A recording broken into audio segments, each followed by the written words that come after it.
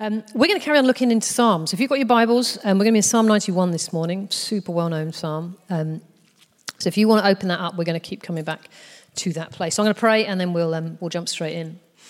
Father, I want to thank you that you're with us and that you speak. Thank you, God, that you don't leave us on our own just to kind of figure out this thing called life, that you speak and you want to lead us, you want to direct us, and you've given us your amazing life-changing word.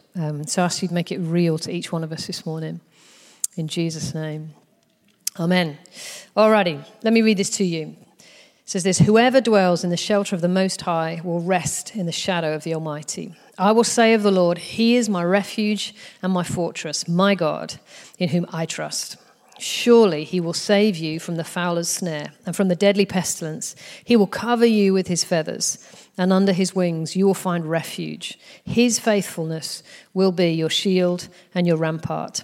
You will not fear the terror of night, nor the arrow that flies by day, nor the pestilence that stalks in the darkness, nor the plague that destroys at midday. 1,000 may fall at your side, 10,000 at your right hand, but it will not come near you.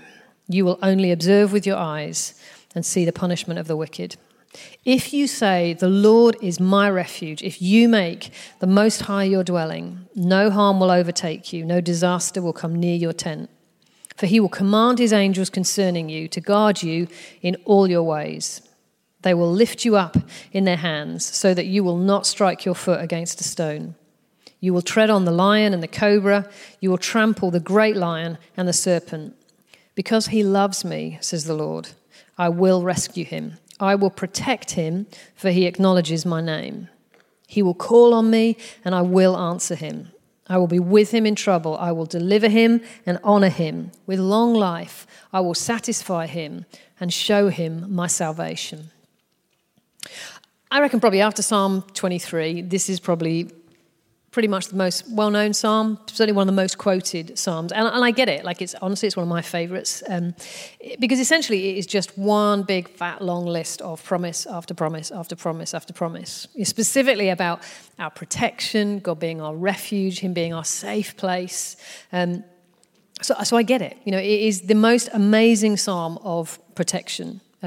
It's my go-to when, if there are people, or myself or family or people who are going through stuff. This is where I go, and I love praying this out loud over people. It's brilliant, just saying, like, God, this is what you've said. This is what it is. And there's a real power in that. Ali's absolutely right. Like, just get into God's word. But sometimes speaking it out loud, it's really good. But essentially for me, this psalm is it's full of, it's this great big long list of promises in terms of God's commitment. Like, there's God's part and what He says He will do. But there is also a part for us to play as well. But just let's look firstly at this list of promises, things that God says He will do, and things that will happen, things that won't happen, like this certainty in terms of this is God's part, right? This is what He said. So it says, those who live in the shelter of the Most High will find rest in the shadow of the Almighty. It says He will save you from the fowler's snare and from the deadly pestilence. He will cover you with His feathers, and under His wings you will find refuge. His faithfulness will be your shield and rampart. You will not fear the terror of the night, nor the arrow that flies by day. It says, 1,000 may fall at your side, 10,000 at your right hand, but it will not come near you. No harm will overtake you. No disaster will come near your tent. He will command His angels concerning you, and they will lift you up in their hands so that you will not strike your foot against stone. There's a lot of wills and will nots in this psalm, right? You getting it? You will tread on the lion, the cobra, you'll trample the great lion and the serpent. And God says, I will rescue, I will protect, I will answer, I will be with you in trouble, I will deliver him, I will honor him, and with long life I will satisfy him and show him my salvation. That's a whole lot of God wills. Right? That's a whole load of promises. It's just one after another after another. That is what God says. That's His commitment. That is His part. And listen, we need to be absolutely rock solidly clear that God isn't just the great promise maker. He is absolutely the great promise keeper. So if He said it, He'll do it, right? But that's where our confidence comes from. Hebrews 10:23 says this: let us hold unswervingly, like not budging, not changing direction, to the hope that we profess. For he who promised is faithful. And in Numbers 23:19 it says, God is not human that he should lie. He's not a human being that he'd change his mind. Does he speak and then not act? Does he promise and not fulfill? That's a rhetorical question, right? The answer is no. Like he's not like us, right? If he says something, he is also going to act. If he promises something, he is going to fulfill it. Like that's God's part. He is promise maker. He is promise keeper. But does that mean, is that the end of the sermon? Okay, grab your coffee. Like actually, look at all these promises in Psalm 91. You can have them all, right? Yes, we can have them all. But that it doesn't mean those things just happen, because actually there is a part for us to play as well. The psalm does actually, this psalm, it does kind of indicate, do you know what? There is a little bit of there's a conditional element, right? There's some ifs for us to do. So verses 1 and 2, whoever dwells in the shelter of the Most High will find rest in the shadow of the Almighty. It's not everyone can find rest in the shadow of the Almighty. It's if you dwell in the shelter of the Most High, you will find rest, right? So we need to be the ones who dwell. I will say of the Lord, he is my refuge and my fortress, my God in whom I trust.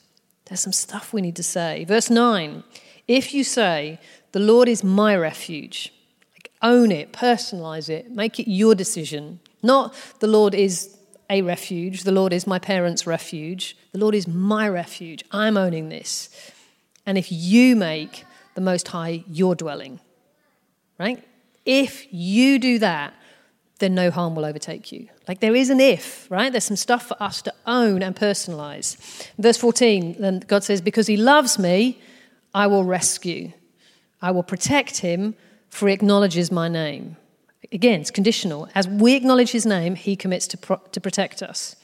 As we choose to love him, he promises to rescue us. There's God's part, but there is a part for us as well. And essentially it's 5 things, really.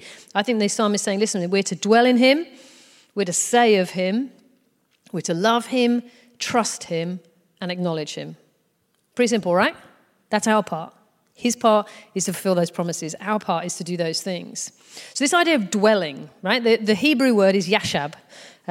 It's where it says, those who dwell in the shelter of the Most High, or if you make the Lord your dwelling. This word yashab means to dwell, to sit down, and to remain, right? And that remain part of it is important because it implies, listen, accessing these promises means you and I live in a place where there is some permanence, there's some longevity to, actually, do you know what? I come into God's presence and I stay. It's not an in and out. It's not, God is our dwelling place, not our occasional refuge, right? There is a longevity to dwelling, which is completely different from just occasionally visiting. That's the call for you and I, to make him our dwelling place, not just to visit occasionally. Right? So it's a lifestyle of decisions. It's not just a one-off decision when I became a Christian 30-odd years ago. It's not that I made him my dwelling then. It's like I make him continually. I make him my dwelling place. And that is the call and the invitation, that there is a permanency, a commitment, a longevity to I'm in this for the long haul. I dwell in him, not just kind of in and out. Max Lucado, who's a really well-known Christian author, has written a ton of books. He says this, he says, God wants to be your dwelling place. He has no interest in being a weekend getaway or a Sunday bungalow or a summer cottage. Don't consider using God as a vacation cabin or an eventual retirement home. He wants to be the one in whom we live and move and have our being. He's quoting from Acts 17 then. Right, that's the deal. So that would be my question. Actually, are you making God your dwelling place, or are you maybe more thinking that he is, as a weekend getaway? He's been my retirement home, so I'm kind of cash my chips in and that's where I'll end up. Or actually, right here, right now, are you making him your dwelling place? Because that's the call. And part of that is going to involve these other things that we see on our part, which is actually, what are we saying of God and what are we acknowledging about him? So it says, if you say of him, he is my refuge, right? There's some stuff, like saying things is important, right? That's when Jesus is having this amazing dialogue with Peter, and Peter's saying, some people are saying you're this, some are saying the other, and Jesus looks him square in the eyes and says, Rabbi, who do you say I am? And then we see this bit in the Bible, it's called Peter's Confession of Faith, where he says, you are the Christ, the Son of the living God. right? Actually, it matters what we say, actually making that declaration. And honestly, it's a good question. Like, actually, who do you say Jesus is? But it can't just be a conversation, right? It actually needs to be backed up, not just in what I say, but how I live. And this is where I think it ties for me, like, what do we say of him and how do we acknowledge his name? These two things are connected. Acknowledging God's name, that's what it says, right? If you say, the Lord is my refuge, if you acknowledge his name. Acknowledging God's name isn't just I'm familiar with it, or even I could tell you some of the Hebrew names of God. Like, in the Bible, like, names are reflective of character, right? A little bit different. Like, that's not so much, like, Phil is always miserable because his name means lover of horses. He's like, it's the most ridiculous meaning of any. My name means princess, which is obviously great, right? But we don't, I mean, sometimes we do, right? Actually we did think about that with our kids. Luke means bringer of light. Abby means joy of her father. I'm like, yeah, no, actually, that does mean something. But even more so in the Bible, right? So when we are saying we acknowledge the name of God, it means we acknowledge who he is. Right? So God is almighty. He's creator. He's king. He is a perfect judge. He is a loving father. That's who he is. So it's not just I'm acknowledging this is some names the Bible says. I'm acknowledging this is who God is. And that needs to, again, be an ongoing, not a historical thing. But we cannot afford to be people who just pay lip service to that, right? It's not good enough for me to say, I believe God is almighty, I believe he's king, I believe he's savior, I believe he's Lord. That has got to look like something in my life, right? In the same way that the challenge is, am I making God my dwelling place, or am I just occasionally taking refuge if things get really hairy and I haven't got any other ideas? There's a difference. Am I acknowledging who he is as much in my lifestyle as I am in the things that I say? Like, it really matters. We can't afford to be a people who pay lip service to what we say we believe. It's got to look like something. And it's an ongoing thing, right? Proverbs 3, in all your ways, acknowledge him. So all of the stuff that you do, everything you post on social media, everything that comes out of your mouth, everything that you spend your money on, the way that you treat your boss who's being unreasonable, the way you treat someone who's homeless, in all of your ways, you acknowledge who you say God is. And it has to look like something. Can't afford just to pay lip service to it, right? So there's power, life, and death in our tongue, right? So what we confess, what we say and speak out, what we say we believe about who God is and who he says we are and what's possible in his kingdom, it matters what you say, but it absolutely has to be backed up by how we live our lives. And that is part of what it is, I think, for us to be a people who are making him our dwelling place, so that in every area of my life, I'm constantly living in that awareness that God's with me. Not in a big brother, he's watching over me, but actually he's with me all the time. So it has to look like something. The stuff that I say I believe about God has got to be outworked, right? So it's super easy to say, my confidence is in God Most High. Actually, is that true? Or is my confidence in my salary and my bank balance? Is my confidence in my relationship status or my popularity? Is it in the number of likes I got on a Facebook post or Instagram? Is that where my confidence is coming from? Or genuinely is my confidence in God? And listen, this is a journey for all of us, right? Just like Hallie, but none of us are there yet. If we say God's word is a light to my path and a lamp to my feet, right? Super easy to spout out some scripture. The Bible's really important, it's God's word, right? But what does that mean? Actually, if God's word is a light to my path, I have got to read it and I've got to do what it says. James is really clear about this. I like the book of James. Seriously, no nonsense. Says this. Don't just listen to God's word. You must do what it says. Otherwise, you're only fooling yourself. If you listen to the word and you don't obey, it's like you glance at your face in a mirror. You see yourself, walk away, and forget what you look like. But if you look carefully into the perfect law, it sets you free. And if you do what it says and don't forget what you heard, then God will bless you for doing it. Essentially, he's saying, don't just hear the word, don't just say the word, do it. He's like, otherwise, you are kidding yourself. You're fooling yourself. You are having a laugh if you just look at the word and don't do what it says.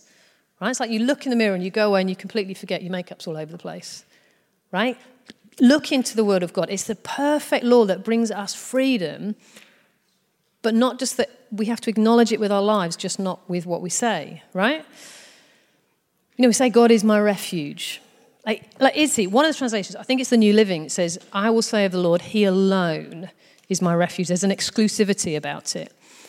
And honestly, that is a good question to ask ourselves. Is God my refuge?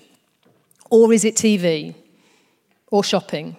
For some people, apparently, that's a good thing. Is it? Is it food? Is it alcohol? Is it performance at work? Like, actually, when you're under pressure, when stuff is feeling shaky and unsure, where do you take refuge? Is it in God? Or is it actually, is he, one of your options? And if the others don't fail, then maybe you'll end up there. It's easy to say God is my refuge, but it's got to look like something.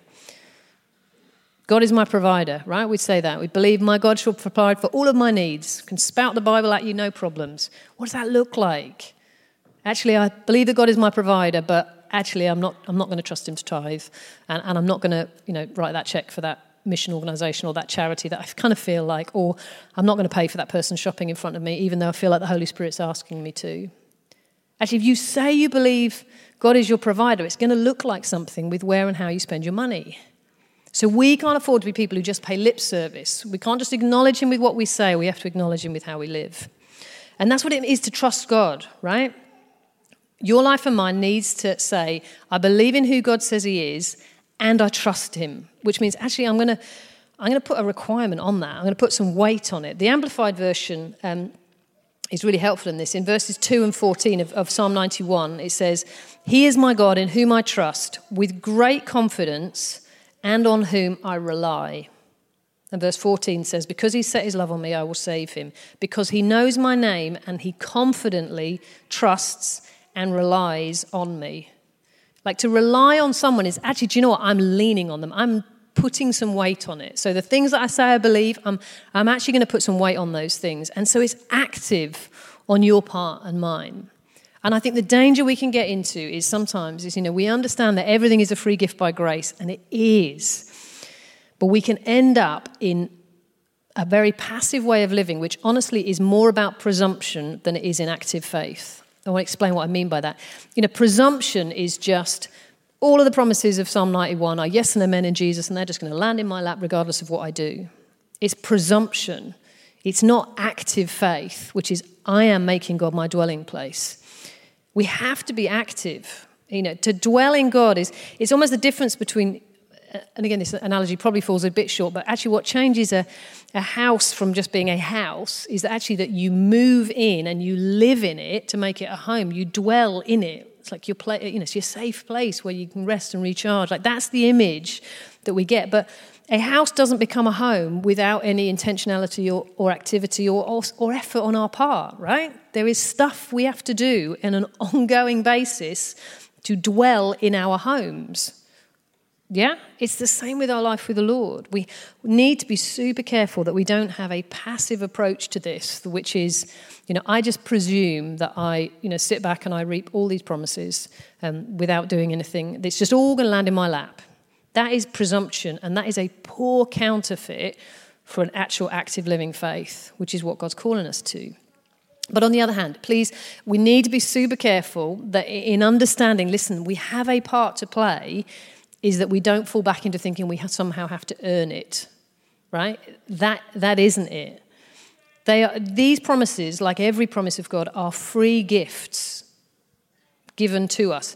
But we do have to position ourselves to receive them, right? And I think this is an important difference we understand. It's not that you have to earn them, but you do have to position yourself for them, right? So maybe it's like there's, God has made this incredible shower, right? And he's plumbed it all in, and he's bought all the pipes, and he's bought everything that's needed, and he's fitted it up with a boiler, and he's going to pay all of the bills, and there is a constant stream of hot water. It's never going to go cold, never going to run out. But listen, you and I have to stand underneath the shower to receive from it, right? That's the picture of God's promises. It's not that he's given you here's a plumbing kit and a DIY guide, good luck. It's not even like he's kind of rigged it all up and's like, hey, listen, so just so you know, Sarah, there's going to be a big bill to pay at the end of it. Like, that's not it.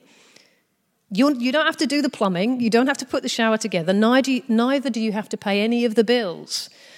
But you do have to position yourself underneath it. And that is an active choice for you and I. So it's important we understand the difference. It's not that we have to earn these promises. So when I say there's a conditional element to it, I'm not saying that we have to earn it. But I am saying, listen, we do have a responsibility to position ourselves.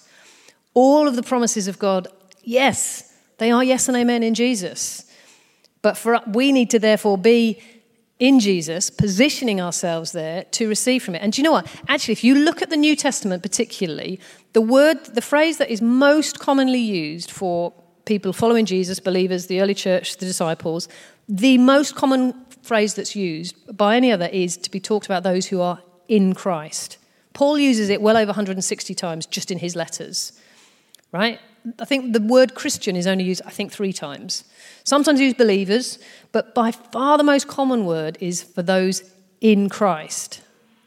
Which, like for me, it's like, oh, that's the same language as dwelling, making God our dwelling place, as being in Jesus, right? So if Paul is saying, listen, all the promises of God are yes and amen in Jesus, then as a believer, as a follower, as someone who's committed to Jesus, I need to position myself in him to get underneath that shower of all those promises which are yes and amen. But if I'm firmly standing over here doing my own thing, I'm not going to get wet.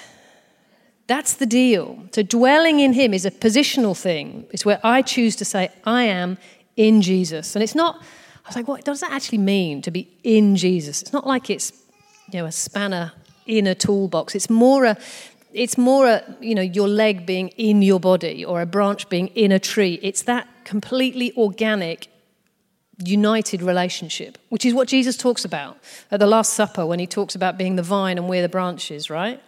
And he says, abide in me and I will abide in you. And that's the beautiful thing, is that this dwelling, it's a mutual thing, right?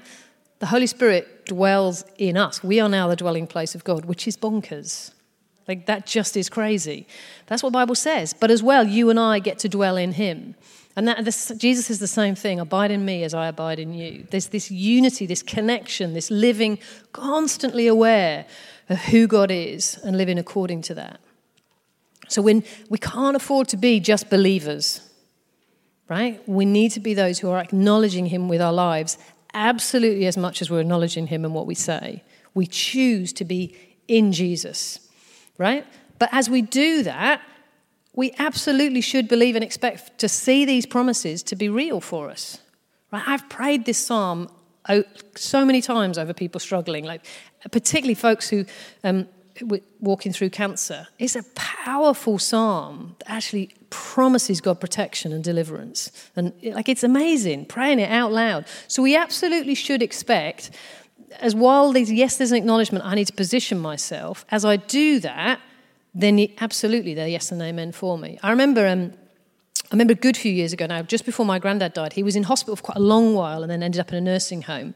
And he was on a ward. Now, I want to caveat by saying I love the NHS. I am very proud of our National Health Service. I worked in the NHS for 15 years. I love it. I'm a passionate believer and supporter of the NHS. But in this particular moment, my Gramps wasn't being super well looked after. And it was little things. He was really frail, couldn't feed himself, and they'd bring his lunch and put it on that wheelie table that slides over your bed, and then they'd leave it at the foot of his bed so he couldn't reach it. And so then they'd come and think, oh, he wasn't hungry, and take his food away.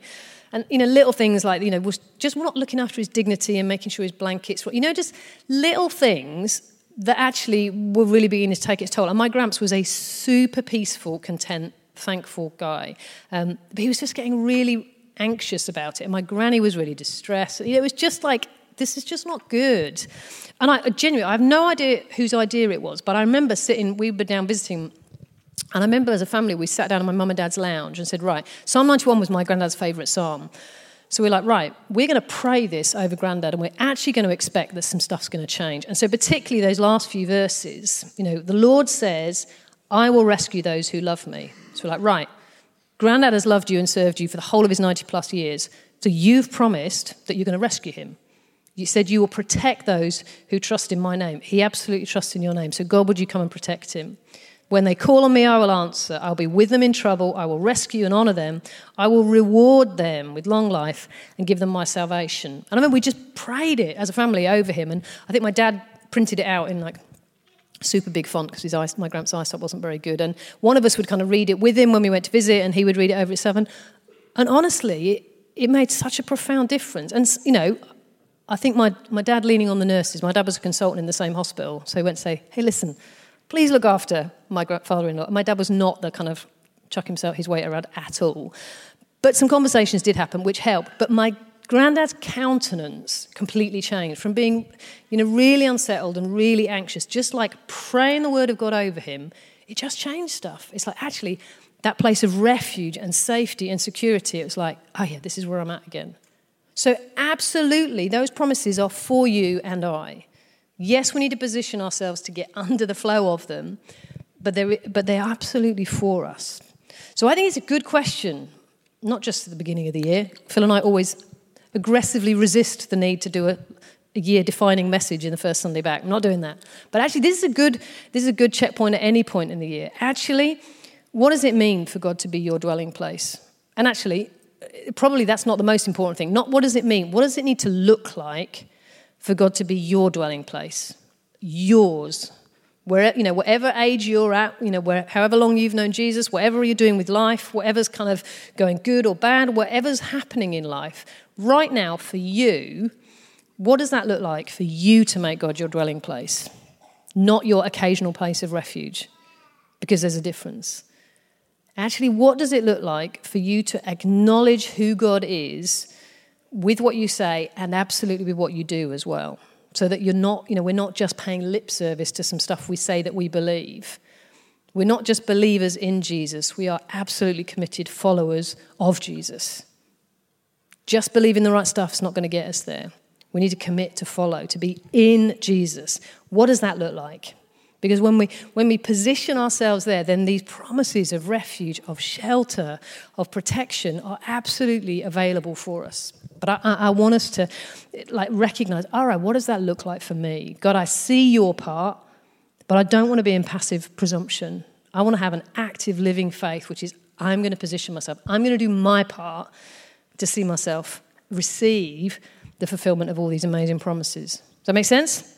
All righty. So I want to pray.